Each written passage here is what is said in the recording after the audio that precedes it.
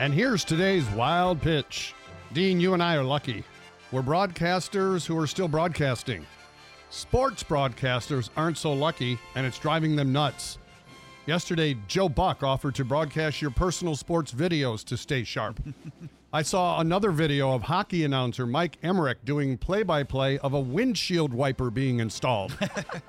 And here's Mike Bagley of the Motor Racing Network calling a race between his dogs around his backyard pool. Here they come. They've completed lap number 5. You got Lexi in the lead. Louie tried to track her down. Here's Louie to the inside. He'll back away. Oh, Millie gets in the way. They make contact. Here again, Lexi leading out of turn number 3. Here comes Louie trying to shut it down. Checker flag in the air. Lexi will win by 5 dog lengths. Wow, I really feel sorry for the sports announcers. While they're locked out, we still have an outlet for our creative genius.